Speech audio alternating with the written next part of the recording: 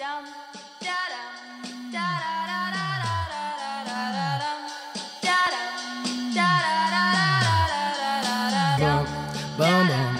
is gonna feel real good, alright? Most dope. Everybody please put a thumb in the air. Hey.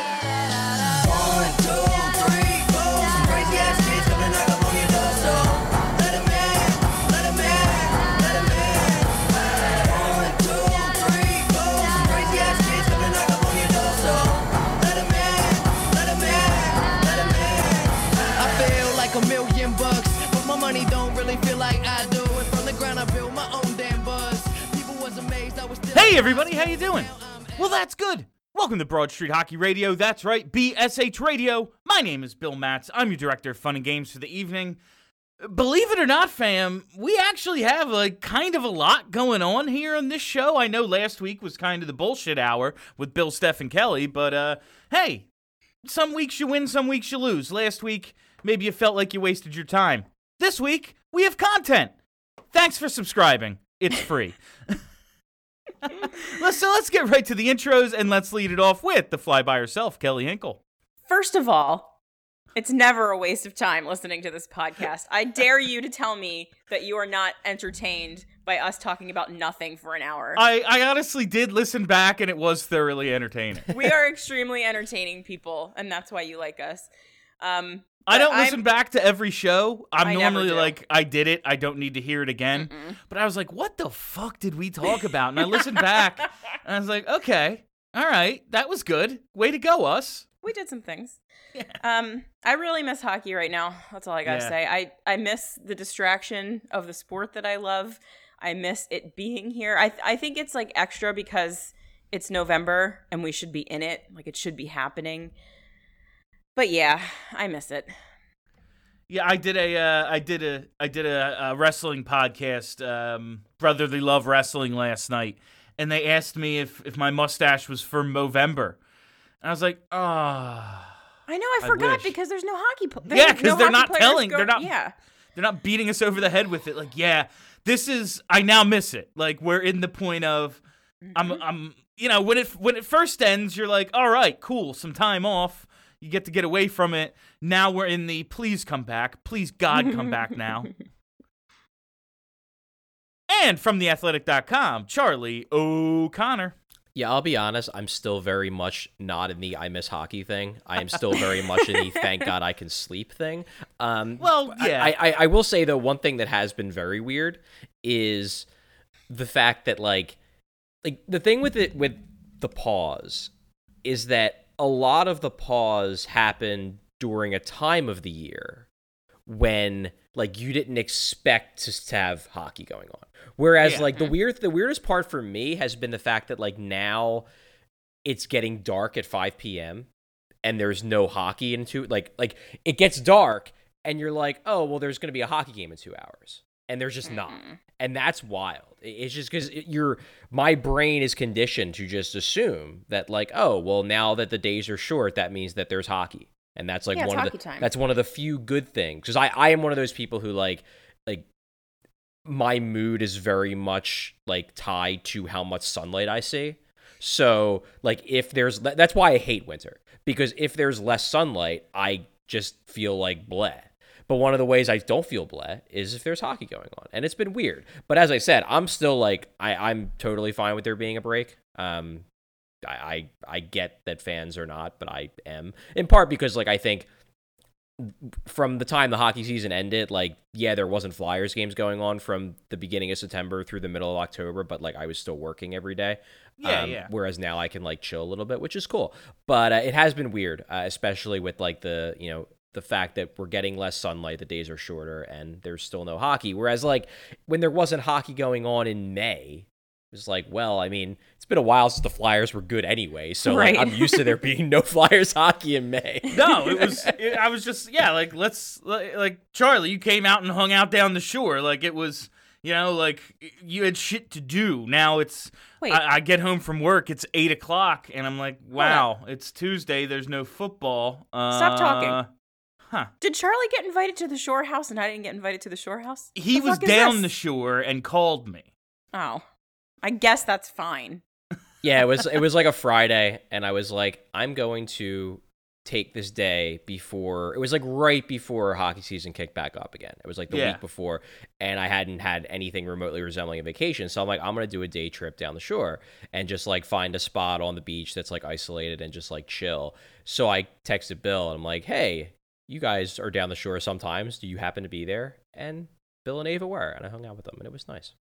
That sounds Yeah. lovely. It was. But like now we're at the point where like I was trying to do the math and I'm bad at it, but like 5 of the last 8 months or so, there has been no hockey. So like we got the playoffs and we got the bubble and all, and that was cool. But it was like, all right, we were off for a little, it came back, and now it's gone, and it's gone for, well, we don't really know. Like they're still targeting the beginning of January. We all talked last week about how, like, I think it's going to be mid to end of January. February's probably more realistic. It looks like basketball's going to be back Christmas week, so that should give everyone a little hope. But if you're watching the news at all, it's, you know, things aren't necessarily going in the direction we wanted to go them in terms of the virus, so who the fuck knows? Did everyone have a chance to see some of these quotes from Bettman and company about, like, the restart and everything? Yes, they're extremely optimistic. They Which are is- very optimistic. I mean, I guess that's what they have to say out loud. But I feel like when they were planning the restart, they never really said too much out loud until the plan was complete. Like, we were speculating for a long time. And I don't know, the fact that they keep saying January 1 out loud on the record makes me think that they really legitimately are going to do that. But that also means that there's not really going to be much of a training camp. So I don't know how that's going to work. Like, I don't know. I think they weird. always kind of assumed the training camp was going to be short. Like they've been talking about like a 2-week training camp. And then maybe the teams that haven't played since March will get a longer one, which would make sense. Obviously, they've had a much longer layoff, and it's been weird. So I don't think that there's going to be like a month-long training camp like there usually is with like a full preseason and whatnot, because the whole reason why they do preseason games, folks, it ain't because they're trying to get the players into shape. It's because they're trying to squeeze a little bit more ticket revenue out of you. And guess what? They're not going to be able to do that. So what's the point of preseason games now? Look at the NFL. Anyway, I do believe that one of the reasons why the NHL is trying to push this out there as much as they are, and this is maybe a little cynical of me, I think it's partially because the NBA has already announced their start date. And the NHL, Oh, that's not cynical, Charlie. That's the truth. yeah, like the NHL doesn't want to be left behind. It's like, well, if the NBA is going to start, the NBA is going to start in like late December, I think. I think they announced that a few days ago. Yeah. So I think the 22nd. it's one of those things where like if the NBA is able to do it, then we kind of have to too, and we can't like. It makes it. Let me put it this way: it makes it harder for the NHL to be like, we're starting on February 1st. Because then it's going to be like, well, why did it take you a month and a half longer than it did for the NBA to get started when the NBA actually finished their playoffs after you? Yeah, like they finished after and will start before. Yeah. So I think that puts some, social pressure on the NHL to, at the very least, make it clear that, like, we're trying really hard to get this set up. Because if they just go dark for another couple weeks and the NBA is already prepping for the start of their season, then, well... And, like, we'll get to the temporary realignment and the hybrid bubbles, but to me, like, I do think the NBA and the fact that they're going to be able to start sooner factors into it, but, like, the NBA can start sooner because they can get by on TV revenue. Yeah. Like, hockey needs people in the stands to be financially sustainable, and the only way they're going to get what they want is to wait. Right? Yeah. Like, I just don't know how, like, as you said, the way things are trending, there's just simply no way that you could get people into the stands at American hockey games. Based on anecdotal, evidence from people I know in the medical industry, like, things are worse this week than they were 2 weeks ago by an exponential amount. From what I understand, it's worse now than it was at the beginning. So we're really not going in the right direction. No. But So yeah, this- I don't know. Yeah, I don't know what you're going to do there because they need people in the seats. And obviously, these arenas are big enough that you could theoretically sell tickets such that people are far away from each other, but then those people are going to buy beers, and then those people are going to go to the bathroom, and like, are people even going to be comfortable with the idea of going to a hockey game? I don't know the answer to any of those questions, and I don't think they do either. So they got a problem. Yeah, I mean, they could. I think it's just tough because, while I don't disagree with you that like everything, at least from a numbers standpoint, from an infection standpoint, it's through the roof. It's as high as it's ever been. Most states are like not doing anything about it. So like because of that, like I hesitate to say that if the NHL says we're going to allow fans in the stands, I'm sure some states might be like, no, you're not allowed. Sorry. You have to play in front of empty arenas. But some states might be okay with it. And in that case, like, if let's say you're the Tampa Bay Lightning and your governor's like, yeah, you can have 6,000 fans in your arena.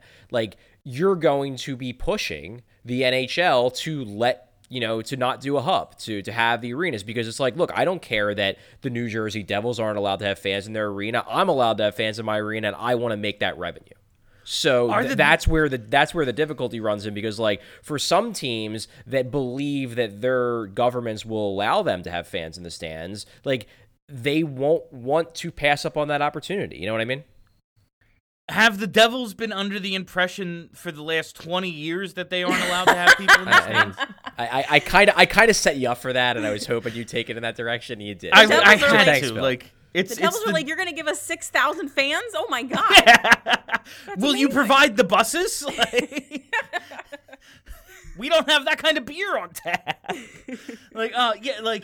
They came out and said, like, obviously we heard the money they're spending on the bubble for the playoffs was astronomical, and they're not going to do something like that, but they might do like hubs where teams travel in and out, play for like 10 to 12 days, then move on to the next one. And there's like a potential for temporary realignment. Like, obviously, travel in and out of Canada is a big deal. Cross-country travel from, like Charlie said, the states that have stringent restrictions and states that are like, fuck it, I don't know. Like, didn't the governor of Florida say the Miami Dolphins don't need my permission to fill their stadium or something like that? Like, he just doesn't get, like, I don't know. Some people just don't give a fuck, and some people clearly do. And so there's going to be, I guess, it's going to be tough to do things outside of specific regions. So we're looking at, like, potentially a Canadian division, a Western division, a Southern, like, something like that.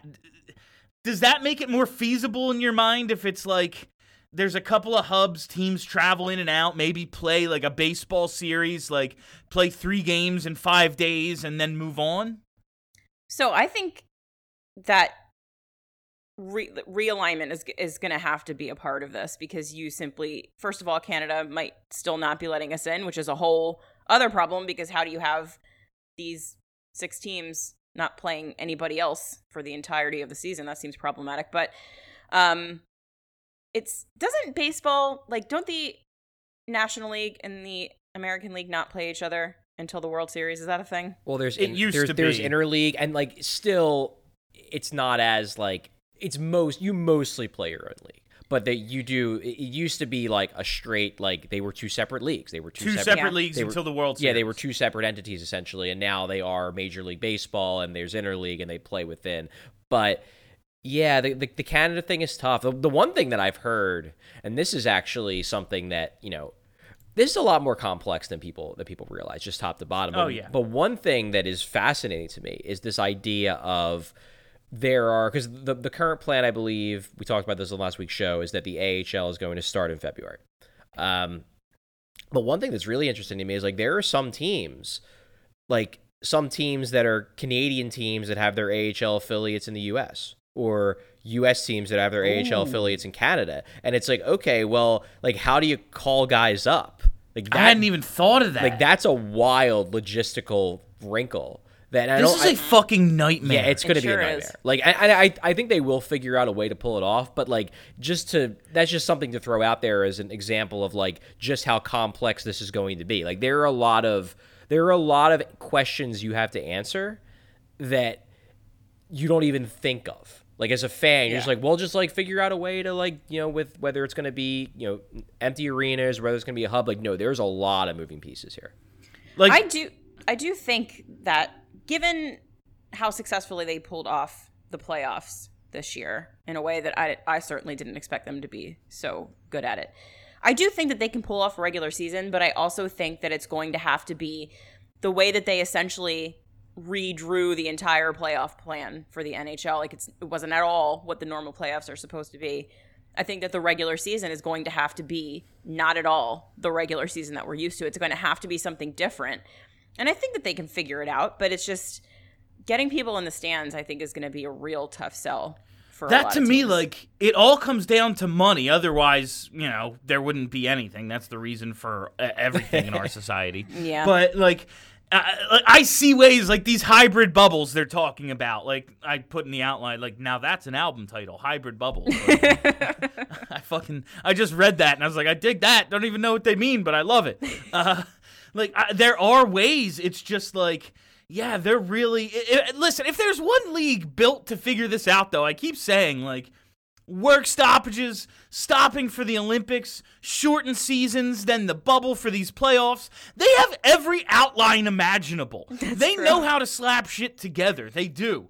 Like, if it turns into a little bit of, like, college hockey where you play the same team Friday, Saturday, like, I don't really have a problem with that, especially for figuring this thing out, getting these teams back on the ice. Now, you hope they figure it out safely and everything, like, goes as planned, as did the playoffs. But when you bring travel in, as we're seeing, like, in the NFL, there's different, like, Jesus Christ, college football. I open up the slate of games on college football and, like, DraftKings on Monday, and I'm like, ooh, look at all this. And then it's like, oh, yeah, there's 6 fewer games because they all got canceled.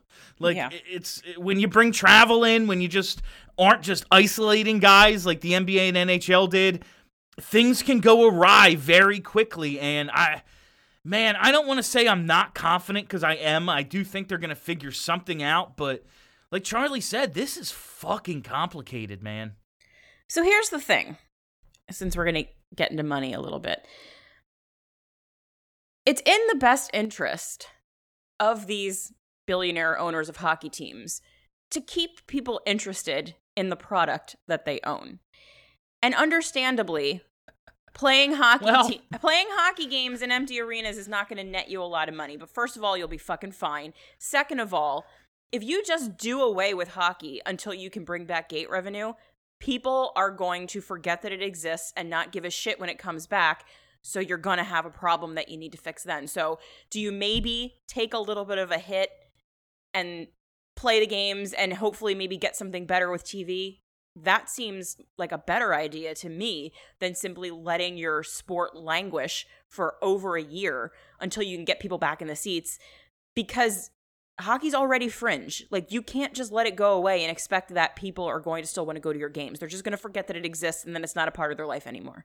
Yeah, like last time it went away, it came back on the Outdoor Life Network. Yeah, right?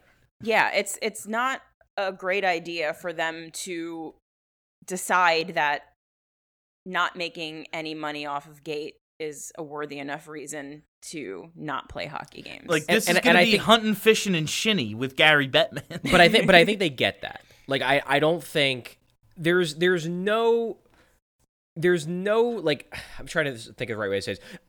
I can tell you with almost 100% certainty there's going to be hockey. Like, they're not going to wait. They're going to play some sort of hockey. Like, there's just, because they get it. Like, you've read it in every interview, you've heard it from every single source that goes on the record, that, like, they get it, that they can't just be like, well, we're just not going to play hockey until next September. Like, they're going to play. So I'm in no way, shape, or form concerned that they're just going to say, well, if we can't fill the arenas, we can't play hockey. They're going to play hockey. I hope so. Man, there is going to be hockey. They have to know they can't make it just stop. I'm concerned. Like, my bigger concern is it starts and then stops in the middle. And we're right back where we were a year ago. And that's it's more a concern with society than the NHL. Like, ain't nothing the NHL can do about that unless they start developing a fucking vaccine. But like, See, I'm not concerned about that. this is a real fucking upper of a show. No, like I'm not concerned about that either.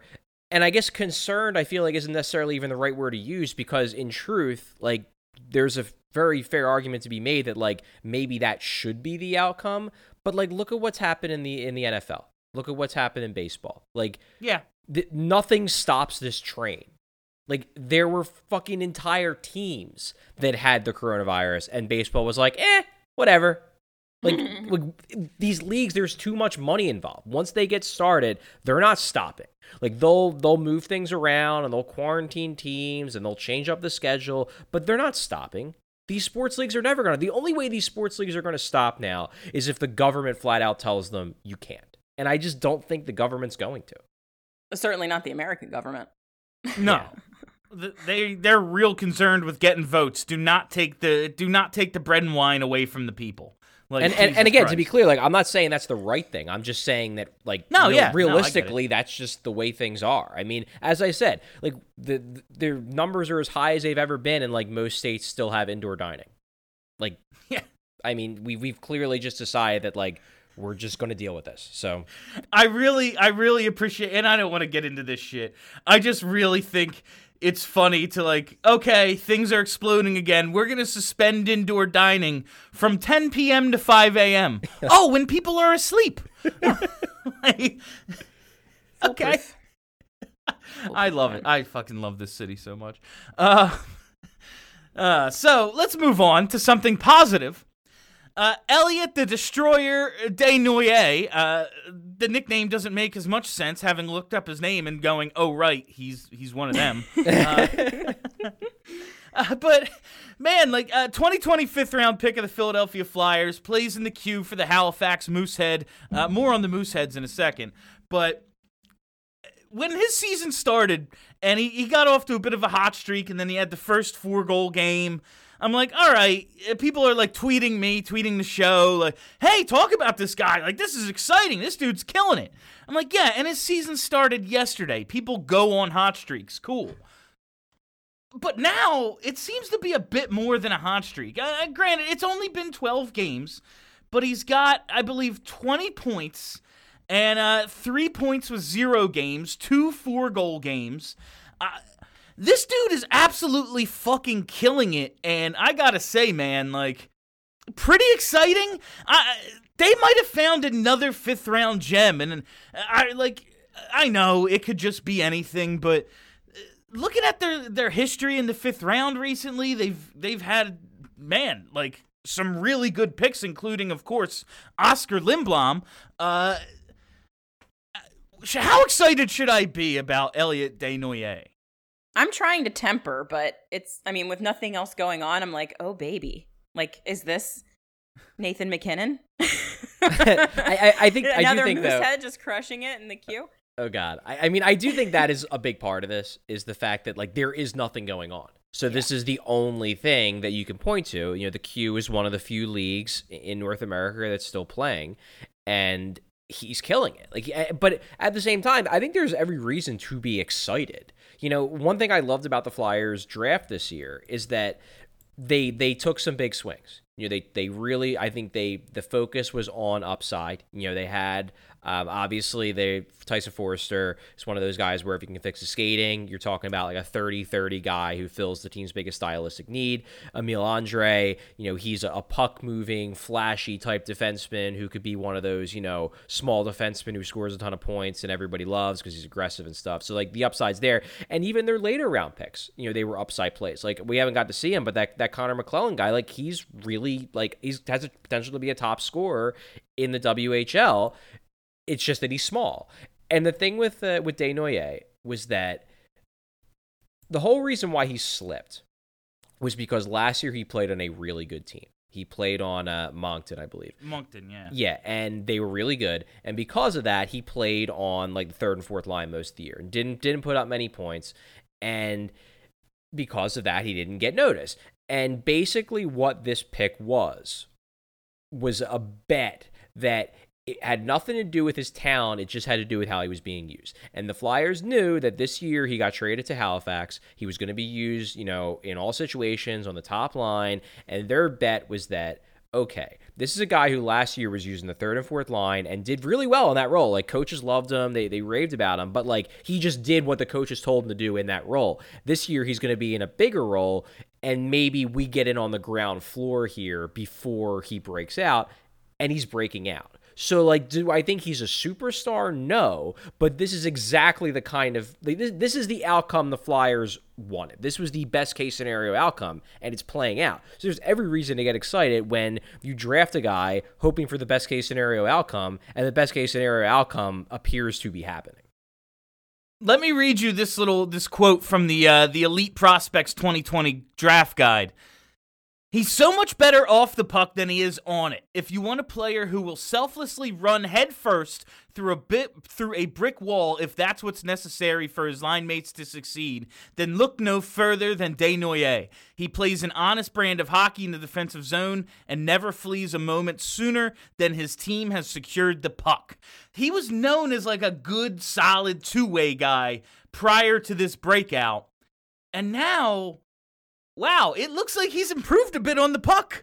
Like, he's scoring at a great rate, putting up points, and he still has the reputation as this guy who's good two ways. He looks like, exactly who they're looking for.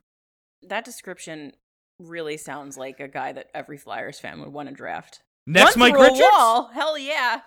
Oh, definitely next Mike Richards. Next Mike Richards, without a doubt. No, it's funny though that you mentioned the Elite Prospects draft guide and what they talked about him, because I'm pretty decent friends with JD Burke, who basically runs everything for Elite Prospects, that whole section, and Give me a discount. And he loves Desnoyers. Like, All right. I remember when they picked him, and like I didn't hear the guy. I hadn't done research to the guys in like the 4th, 5th, 6th, 7th round.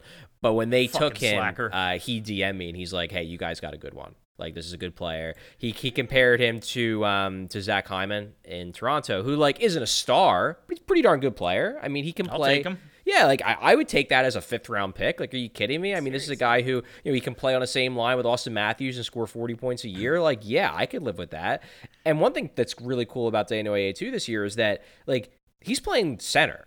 Now, is he a center in the NHL? I don't know, but like, he's playing center and he's doing quite well. So, if this is a guy, Call him up. well, yeah, it's just one of those things where like the Flyers, if you look at their prospect pool, unless you're considering both Patrick and Frost to be prospects, and I guess Frost still is, Patrick probably isn't.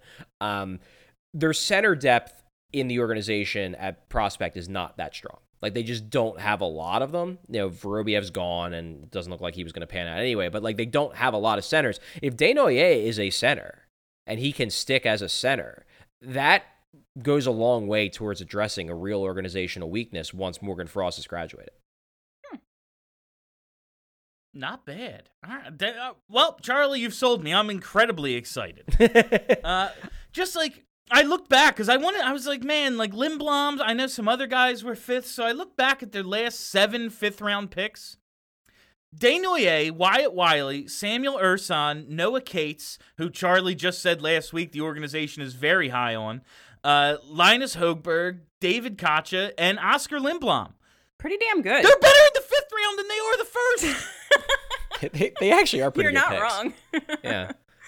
They're all pretty good. I mean, they're all going to get a shot. Like, They join other notable former 5th-round picks, Dave Schultz, Dan Kordic, and Jesse Boleris. Ooh. I mean, Dan Kordic and Jesse Boleris. Look out. can we not link Dave Schultz to those guys? Like, Yes. It's just, like, I don't want to link them, but if you look at, like, their total games played, all 3 of them, and their total penalty minutes, it's pretty fucking comical. I mean, Dave had like a 20-goal season that one time. No, Dave was a much better hockey player than the other 2. He's a much better player than he gets credit for. Exactly. But, like, it's just funny. He's Dave the Hammer, and then these other 2 guys who are just straight fucking goons. Fair. And now we're getting dudes scoring multiple 4-goal games in the first 2 weeks of the season. Well, the Flyers used to have a type that they really liked, And they're moving on from that nonsense, and I think we can see it in the 5th round draft picks. They took was Tyrell Goulbourne a 3rd or a 4th round pick? I think he was Third. 4th. Oh, he was 3rd. I think he was a 3rd. No, but this is one of the things that it's bad. This is one of the things that I'm very happy that the that the Fletcher front office has stuck with, because it was a huge change that Hextall made, and it's just this idea of not lighting your late round picks on fire. They are now using their late round picks for higher upside guys. It's not like I think before the Flyers under Paul Holmgren especially, they just had this idea of like, and not every player. They obviously took some upside guys. They took some guys from Europe that they thought maybe had potential and they just didn't pan out. But there was a feeling of like, well, if we're in the 4th or 5th round, like let's get a 4th liner.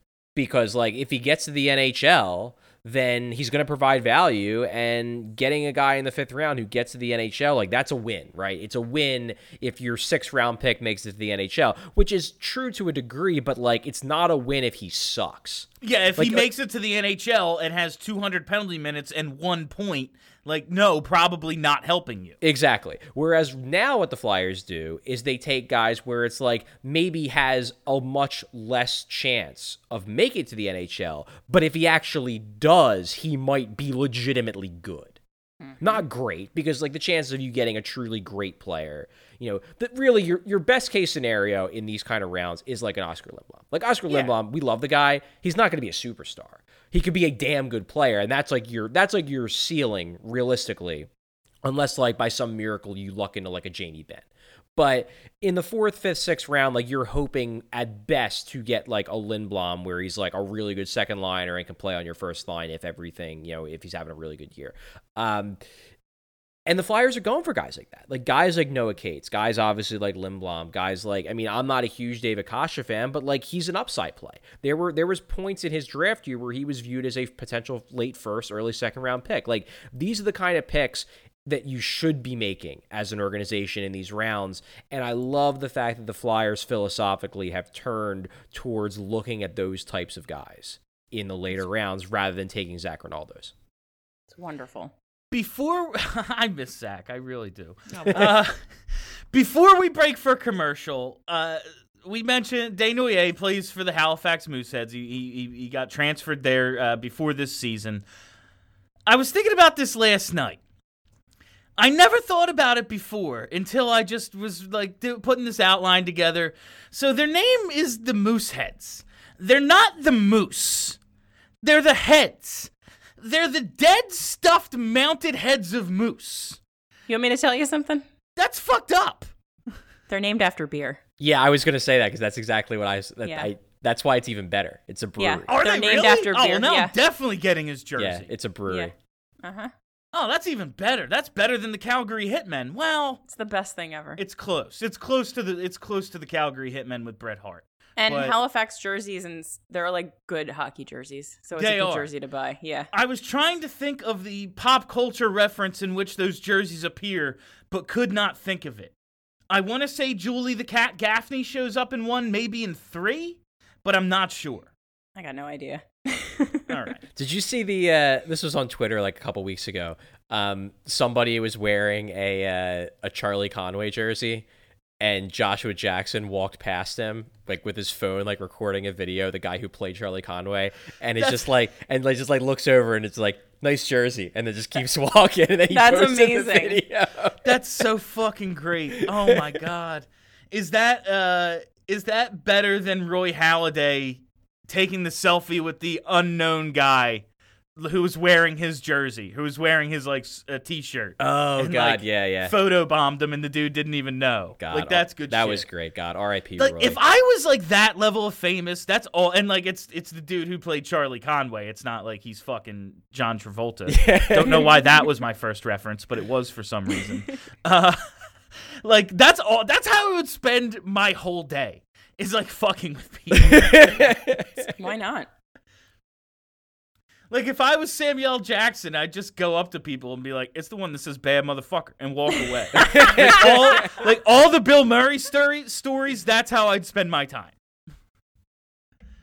All right. We are going to we're going to take a quick break, and then on the other side, I got something real special for you guys. It's Listomania, baby! Yeah, we're going to be here and we're going to talk all about some lists, some power rankings, all the shit that you know I love so much. So just listen to this ad, please, and then I promise we'll make it worth your while. Okay, everybody, we are back, and as promised, it's Listomania! Like that song that was a hit for that minute Phoenix. or two. Great song. Now. Great It song. was. I dug the song. So NHL on NBC put out. Yeah, let's do this one first because it's so much funnier. NHL on NBC put out on Twitter a top 10 teams power ranking, and dear God, is it funny? It was curious. Like you know me, I'm never the one to be like the Flyers are getting purposefully disrespected. I do believe there is something to. Hey, you know who will share this a lot? Flyers fans, especially if they're pissed. I think there's something to it. I don't think the team is purposefully disrespected, but man, this fucking list is just, okay, let's just read it. Let's go through it and then break it down. Tampa, Colorado, Vegas. First three are solid. Last week, when I asked about the teams who were without a doubt better than the Flyers, you both said these three. I said the first two and maybe Vegas. And yeah, like Vegas is very good. So no problem with these three. They're the top three. I don't really think it's debatable. Then Boston. All right, I'll give it to Boston. They were 1-0-2 against the Flyers last year. They lost Torrey Krug. Who knows about some of their other pieces, but they're Boston. We know they have the best top line. They have good depth. They have good goaltending. Cool. St. Louis. All right. You know, they lost Pietrangelo. They did replace him with Torrey Krug. They won a cup 2 years ago. All right. Washington. Won 3-0 against the Flyers last year. Their lone win was a shootout. They're not that good. I think, and that's not to say they don't belong in the top 10, but the fact that they're, fifth and sixth, and the Flyers aren't on this list at all, ridiculous. Dallas, all right, they just won the West. They beat the Flyers 4-1 in their only meeting last year. It was in October when, shit was still going awry a bit, but whatever. Dallas just won the West. They can be on there. How they're behind Washington, silly. Right. Carolina, won 3-0 against the Flyers. Their lone win was in overtime.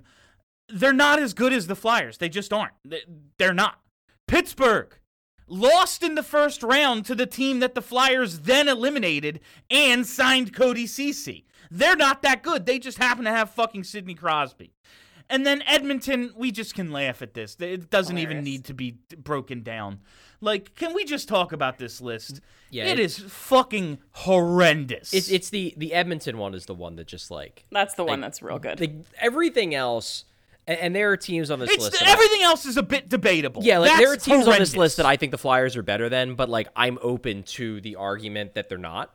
Mm-hmm. Edmonton is what exactly did you see in the Oilers, aside from the fact that they have Connor McDavid and Leon Draisaitl, that leads you to believe that they are actually a good hockey team? They're not. It's that, yeah. They're not. They're just they got Kyle Terrace. Is Kyle Terrace actually any good? They got Dominic Cahoon. I guess he's a hockey player, which is an improvement over some of the not hockey players they trotted out there last year. But that's not going to change the fact that their defense is nothing. Their starting goalie might be Mike Smith again. What is he 40 now?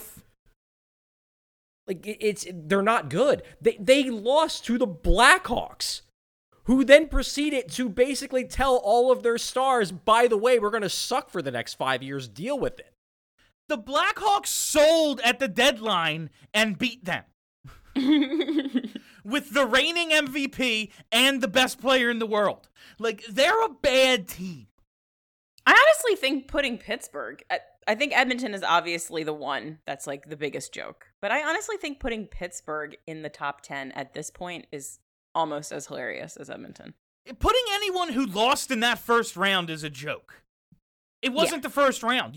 That means you lost to a non-playoff team, which makes you a non-playoff team. Yeah, I can understand Pittsburgh, even though I think the Flyers are a better team than the Penguins, but I can understand it because they will be I don't know. Like, Jason Zucker's good. They're going to have him a full year. Presumably, they're not going to be as much of a mess. My big concern, truthfully, with Pittsburgh is that, and this is something that's confused me for a while, is that, like, we're all just taking on faith that Tristan Jarry is good. Yeah. Like, the guy's had, like, 30 good NHL games. And we're just like, oh, yeah, he'll be fine. Like, maybe, but I'm nowhere near convinced that Tristan Jarry, like, they were, like, this time, well, maybe not this time last year, because by this time, Jarry, I think, had the job, was playing well. But, like, last September, before last season, Pittsburgh was willing to give Tristan Jarry away. Like, they were basically, if you would have called them up and been like, we will trade you future considerations for Tristan Jarry, they would have traded him. He had no value.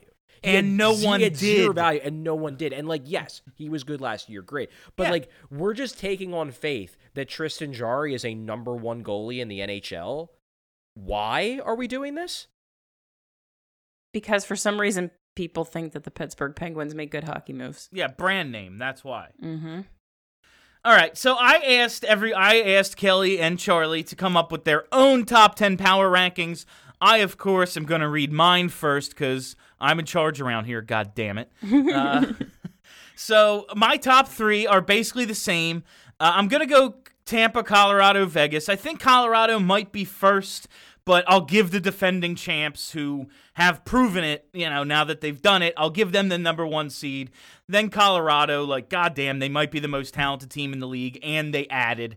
And then Vegas, we all know what Vegas is. I think the Flyers are closer to this Vegas tier, or I think Vegas is closer to the Flyers tier than they are the Tampa, Colorado tier, but everyone else seems to believe Vegas is that much better, and what the fuck do I know? So we'll put those 3 at the top, and I will include Boston. I think the Flyers will be better than Boston, but I'll give Boston the edge because they've actually been good. The Flyers have to prove that they are good. We know that Boston is.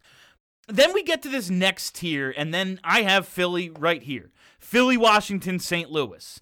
Honestly, I think you can put these 3 in any order. Maybe St. Louis first, but I'm a Flyers fan, so fuck that. And, like, is Krug as good as Pietrangelo? I really wanted Torrey Krug, but, like, Alex Pietrangelo is a cup-winning number 1 defenseman. Is Torrey Krug that? I don't know.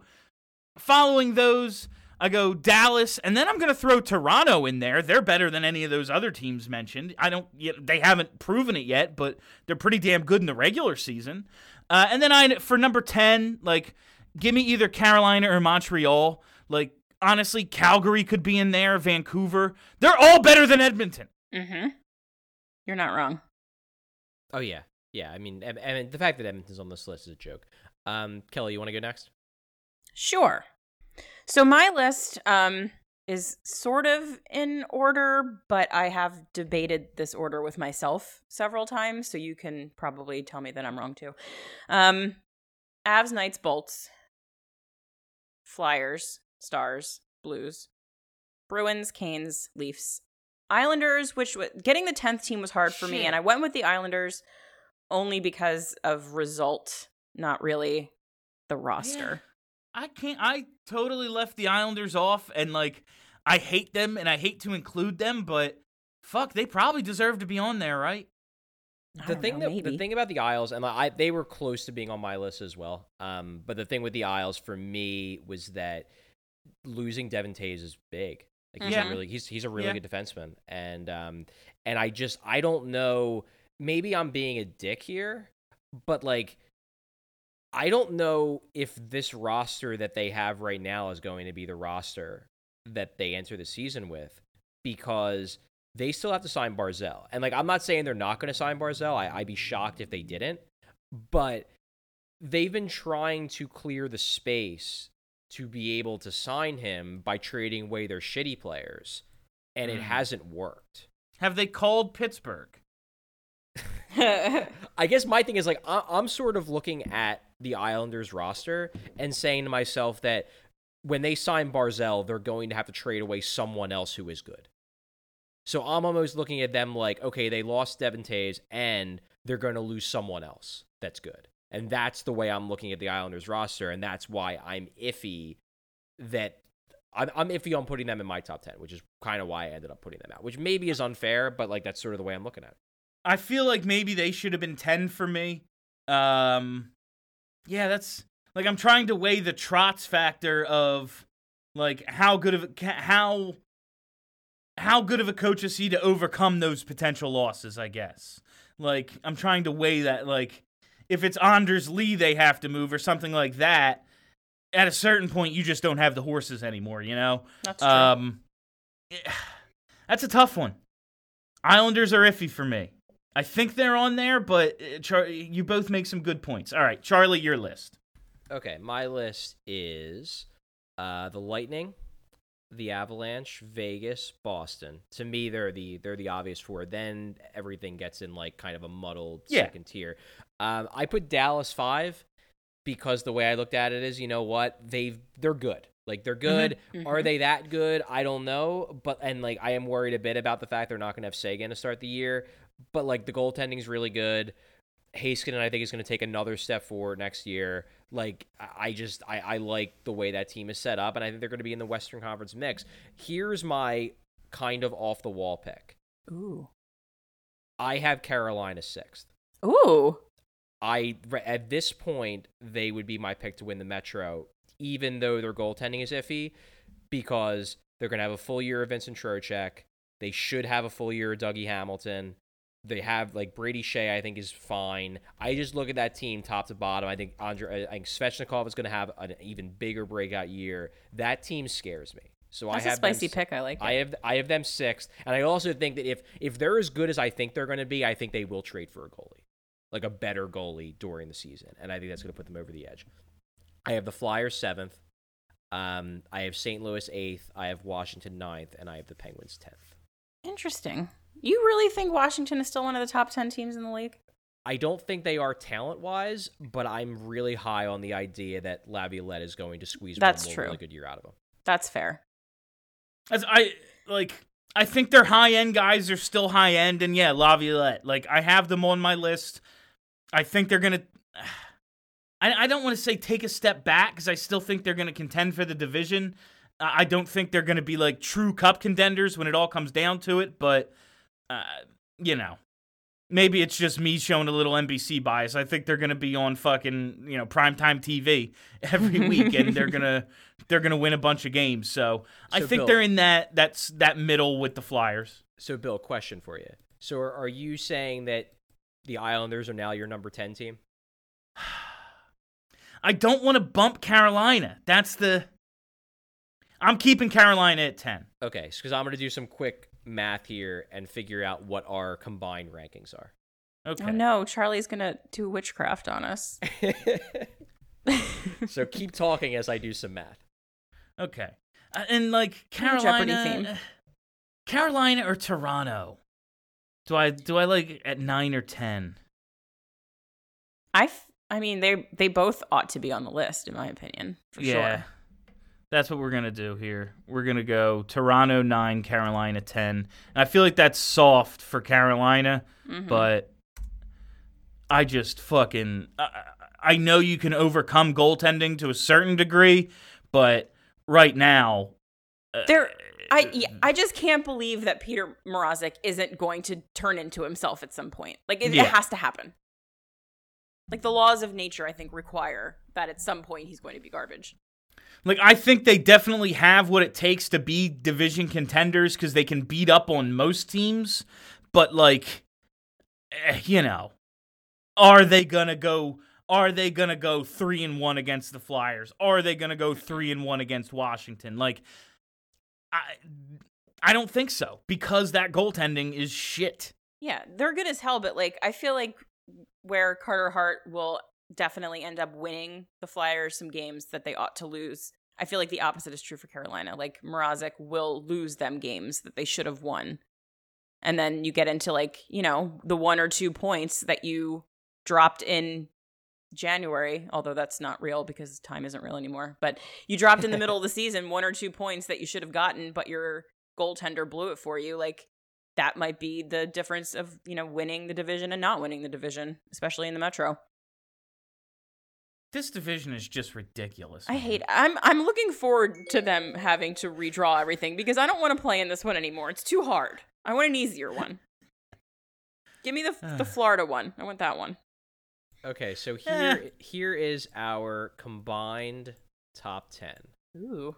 Okay. I'm ready. So we have a tie for number 1 between Tampa and Colorado. Number 3 is Vegas. Number 4 is Boston. Number 5 is your very own Philadelphia Flyers. Woo! Number 6 is Dallas. Number 7 is St. Louis.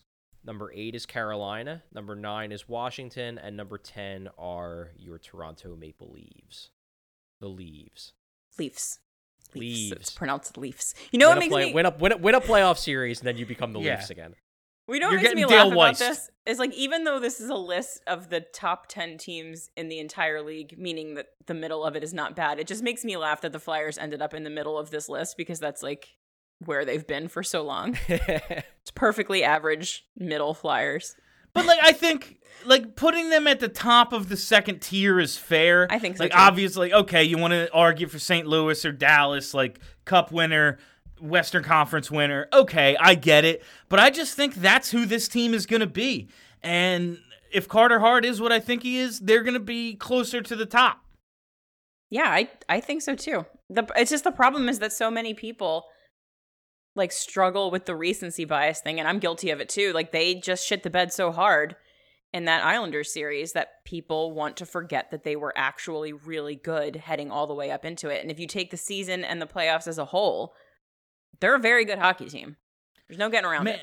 I hadn't even really thought of it this way just because we were so immersed in it. But like when I was on that wrestling podcast last night, obviously it's a Philly-based show. They asked me a little about hockey. And they're just like, is it a huge what if for you? Like, what if the season doesn't come to a halt and they are that hot team going in? It's like, I think about it. I think about it a lot.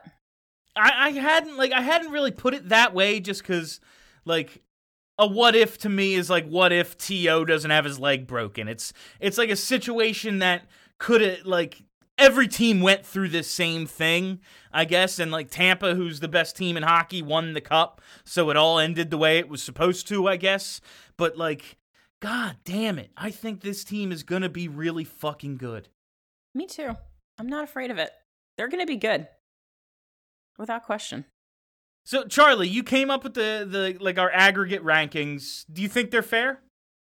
Yeah, I think so. I mean, they're probably, objectively speaking, they're probably a little bit higher on the Flyers. Little high on the Flyers. Yeah, but I mean, we're Flyers writers. Like, Yeah. that's understandable. But yeah, I don't think there's. They got totally left off their list, so guess what? right? Fuck you.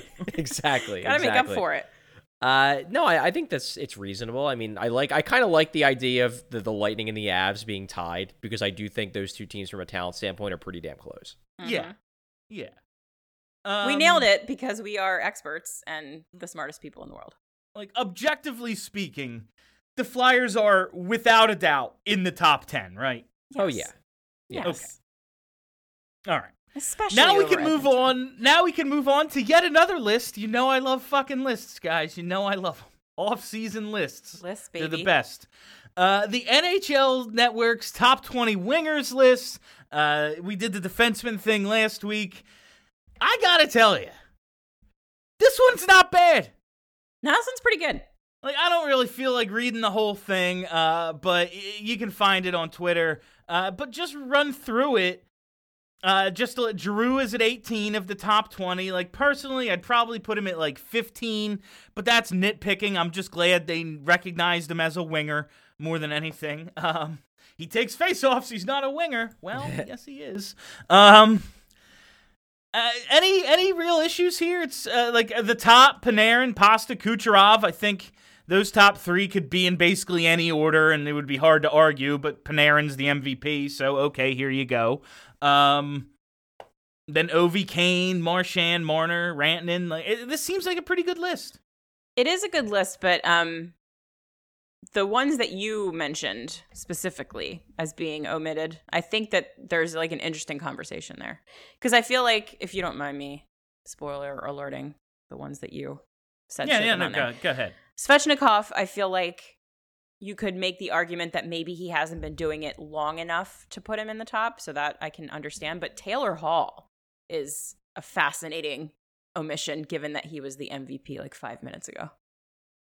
Yeah, the Taylor Hall thing's interesting. Here's the thing weird. with I here's don't the thing think with he's Taylor that Hall. good. But yeah, I would say here's the thing with Taylor Hall is that he's such a fascinating player to me because, I mean, I know that like he obviously won the MVP. He obviously had that ridiculous year with the Devils, and he generally puts up really good numbers. But there's always been a divide, and I'm not talking about like in the stat world. I'm talking about in the hockey world. There's always been a divide on how good Taylor Hall is. Like there are a lot of people that don't think he's all that great. Like they agree that he's good, but there's a lot of people. He's who a are, good scoring winger. Yeah, there's a lot of people who look at him in the game and are like, ideally he's on your second line.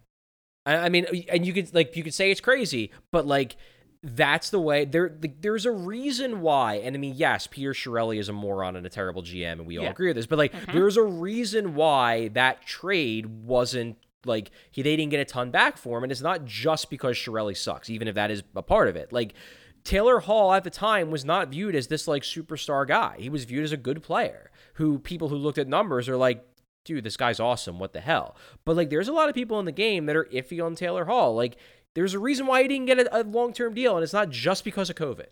Like, it's because a lot of teams don't look at him as this super impact player. Yeah, and that's like... He didn't get the long-term deal from a business standpoint in this environment. Okay, 1 year, it makes sense. Go play with Jack Eichel, sure. But like he hasn't caught on anywhere. You know, he's been around a while. Like, yeah, was that trade from Edmonton good? No. But do you think that's the only call Chiarelli made? Like, do you think the first fucking call he made, he traded him? I mean, he might have. It's feasible. It's but feasible. Like, it's possible. It's actually stricken that from the record. It probably was. But it's crazy to me. I don't. Taylor Hall's the one. Like, should he be on here? Maybe. But I'll take Svechnikov and Landeskog over him. Now I'm pissed off all over again about him winning the MVP over Giroux. Yeah, it was insane. He had an awesome year, and he won like. He was on a bad team and they made the playoffs and he had an awesome year. I get it.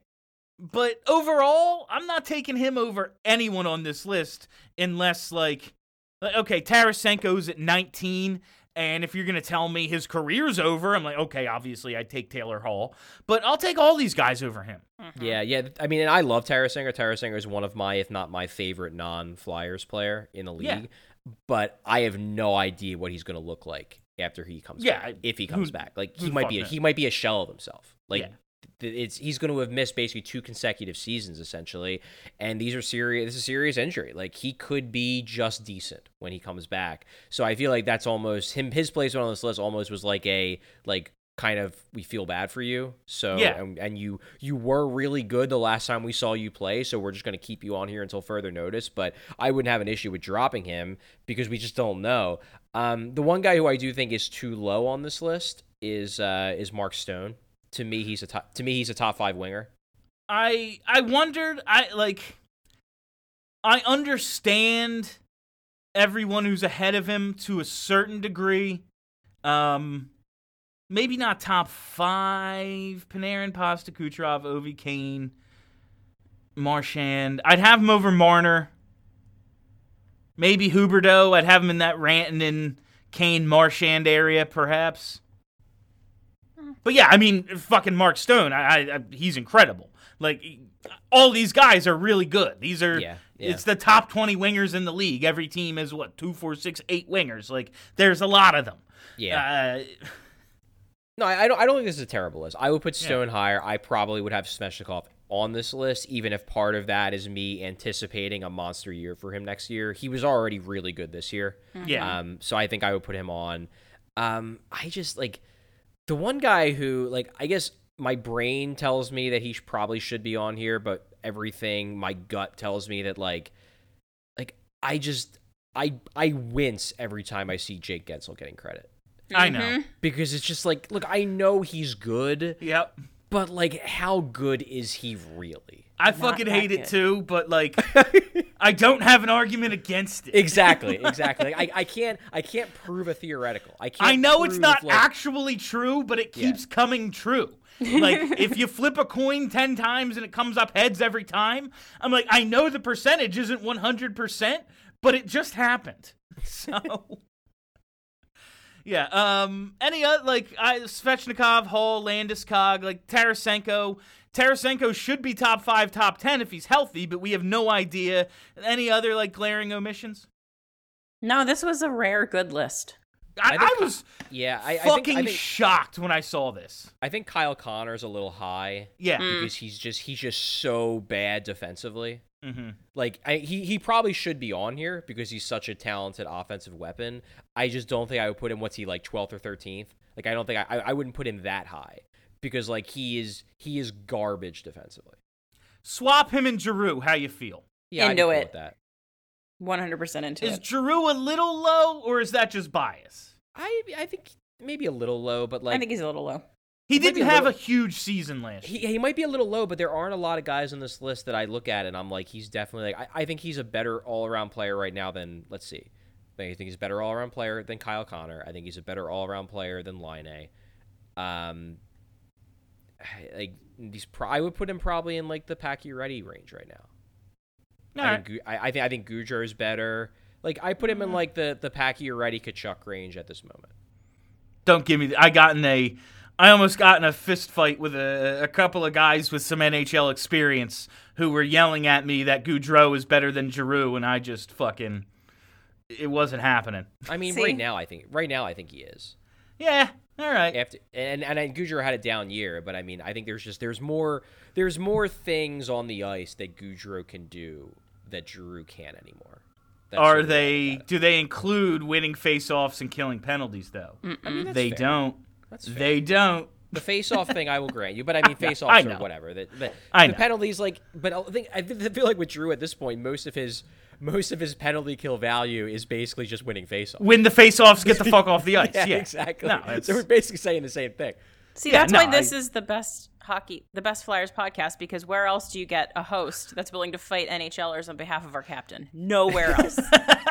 yeah. For anyone out there who says like when I was trashing Giroux, like I once almost fought the Robinson brothers over this. All right, so we were playing beer pong and the game came to a halt because I was fucking screaming about this. So, and this was a few years ago. This is like I forget what playoff series it was, but they like benched Johnny at the end of a game because he was just getting his ass kicked so bad. Like they were just fucking him up. I was like, that would never happen to Giroux because he's a fucking man. Like I was losing. God, I wish there was video of this. And they were like, are you out of your goddamn mind? I was like, well, yeah. I mean, I am. What does that have to do with anything? Then I watched like 2 videos of Buddy fighting in the AHL, and I was like, I'm good. All right, so we filled the hour, guys. Congratulations to us. We've met our contractual obligations. I just one more thing before we wrap it up. So like we've talked about Mike Hoffman. He's still unsigned. He's still sitting out there. And how he's kind of like a JVR type, luxury type player, and how paying for that type of production is something most teams just can't afford right now. I'm looking at Anthony Duclair still sitting out there, and it's like maybe he's just holding out for bigger money, but he seems like one of these guys who's prime bargain candidate. Like he's never made more than $1.6 million in his career. He's got 20 goal seasons. He's going to play all next year at 25 years old.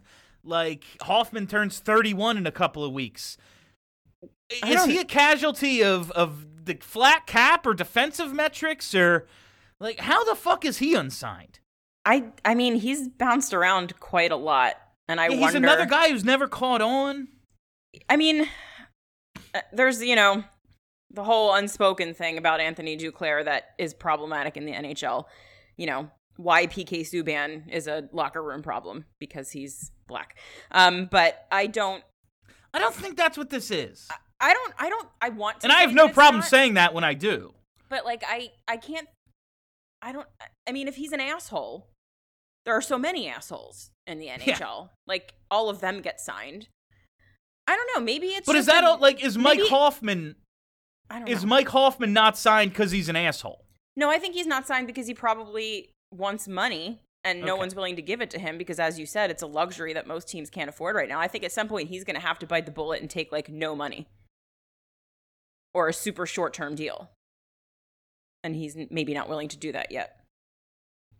Yeah, I honestly think that it's more or less the same reason why Hoffman's still out there, is that he's not very good defensively. And like that's not a like perception. The numbers back that up. Oh, He's it's not- it's definitely true. Yeah, like he's not good defensively, and I just feel like this cap crunch and money crunch that we're seeing, it really hurt like the one-way guys. Yeah. The guys that are like kind of one-dimensional, and I think Duclair is one-dimensional. I think Mike Hoffman is one-dimensional, and I think it just hurt those guys because, you know, when the cap's going up and everybody has money, it's easier to be like, I need goals. Get me a goal scorer. Mm-hmm. When it's not, you just kind of have to, like, I don't know. I feel like a lot of teams, when they looked at like, okay, well, do I go for the 45-point guy who's good two-way, or do I go for the 60-point guy who isn't good defensively? Like, they went out and they signed the guy who was good defensively. And I just think that's sort of what you saw around the league. Now, granted, there's some exceptions. Like, I really don't know why Granlund's still out there, because he's actually a pretty good two-way player. Yeah, But, that like, one, Granlund was another one. I was like, how? And just because he kind of fits what I think the Flyers need, but obviously with the cap situation, still got to sign Myers, and I understand we probably just can't afford him, but would really like Granlund. Yeah, the Duclair thing, just because I thought you could get him cheaper, but I do hide him on your third line or something. Like, you can figure out ways to get him on the ice and get him to produce, but in this sort of situation, because like Charlie and I talk about Moneyball all the time, and like, how did Billy Beane and the Oakland A's arrive at that situation? They went, well, we have no money and we have to compete with teams with a ton of money. Well, now nobody has any money.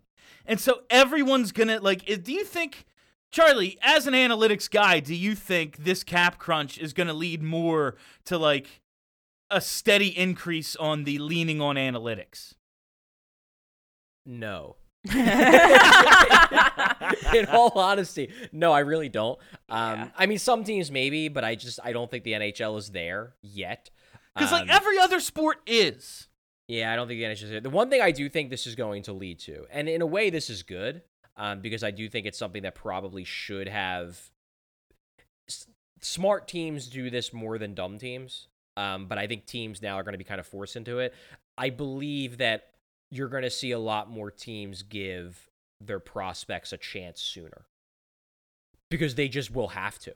Yeah. Like they won't have the money to go out and sign some like shitty 33-year-old to a 1-year, $2 million deal to block a kid who may or may not be good. They're just going to be like, well, we don't have that money to spend, so we're already paying this kid, $900,000 on an entry-level contract. We might as well see what he's got.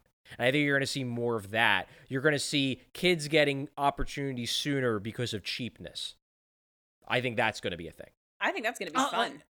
We talked, that'll be great. And, like, it doesn't even have to be a shitty player. Like, we talked, we all like Tyler Pitlick. It's just like, do I pay him $2.3 million or whatever, or do I bring up a kid on an ELC? Well, if this kid isn't as good as Tyler Pitlick, let's find out now so we can fucking get rid of him if he isn't. Like, so... okay, so I see that. At least we're going in that direction. All right, that is all the time we have for you on Broad Street Hockey this week. I don't have Steph to ask if we have anything else, so I'm just going to make the executive decision and say, no, we do not have anything else. That's all the time we have. Thank you for listening. Thank you for hanging out. If you haven't already, hit that subscribe button. leave us some damn reviews. Give us them 5-star reviews. Make up dummy accounts. Do a whole bunch of whatever you have to do, and hook us up with reviews and all that sort of stuff. Share the show. Do what you do best, and that's make us feel special. For Kelly and Charlie, I'm Bill. Have a great week, everybody. Are you ready to talk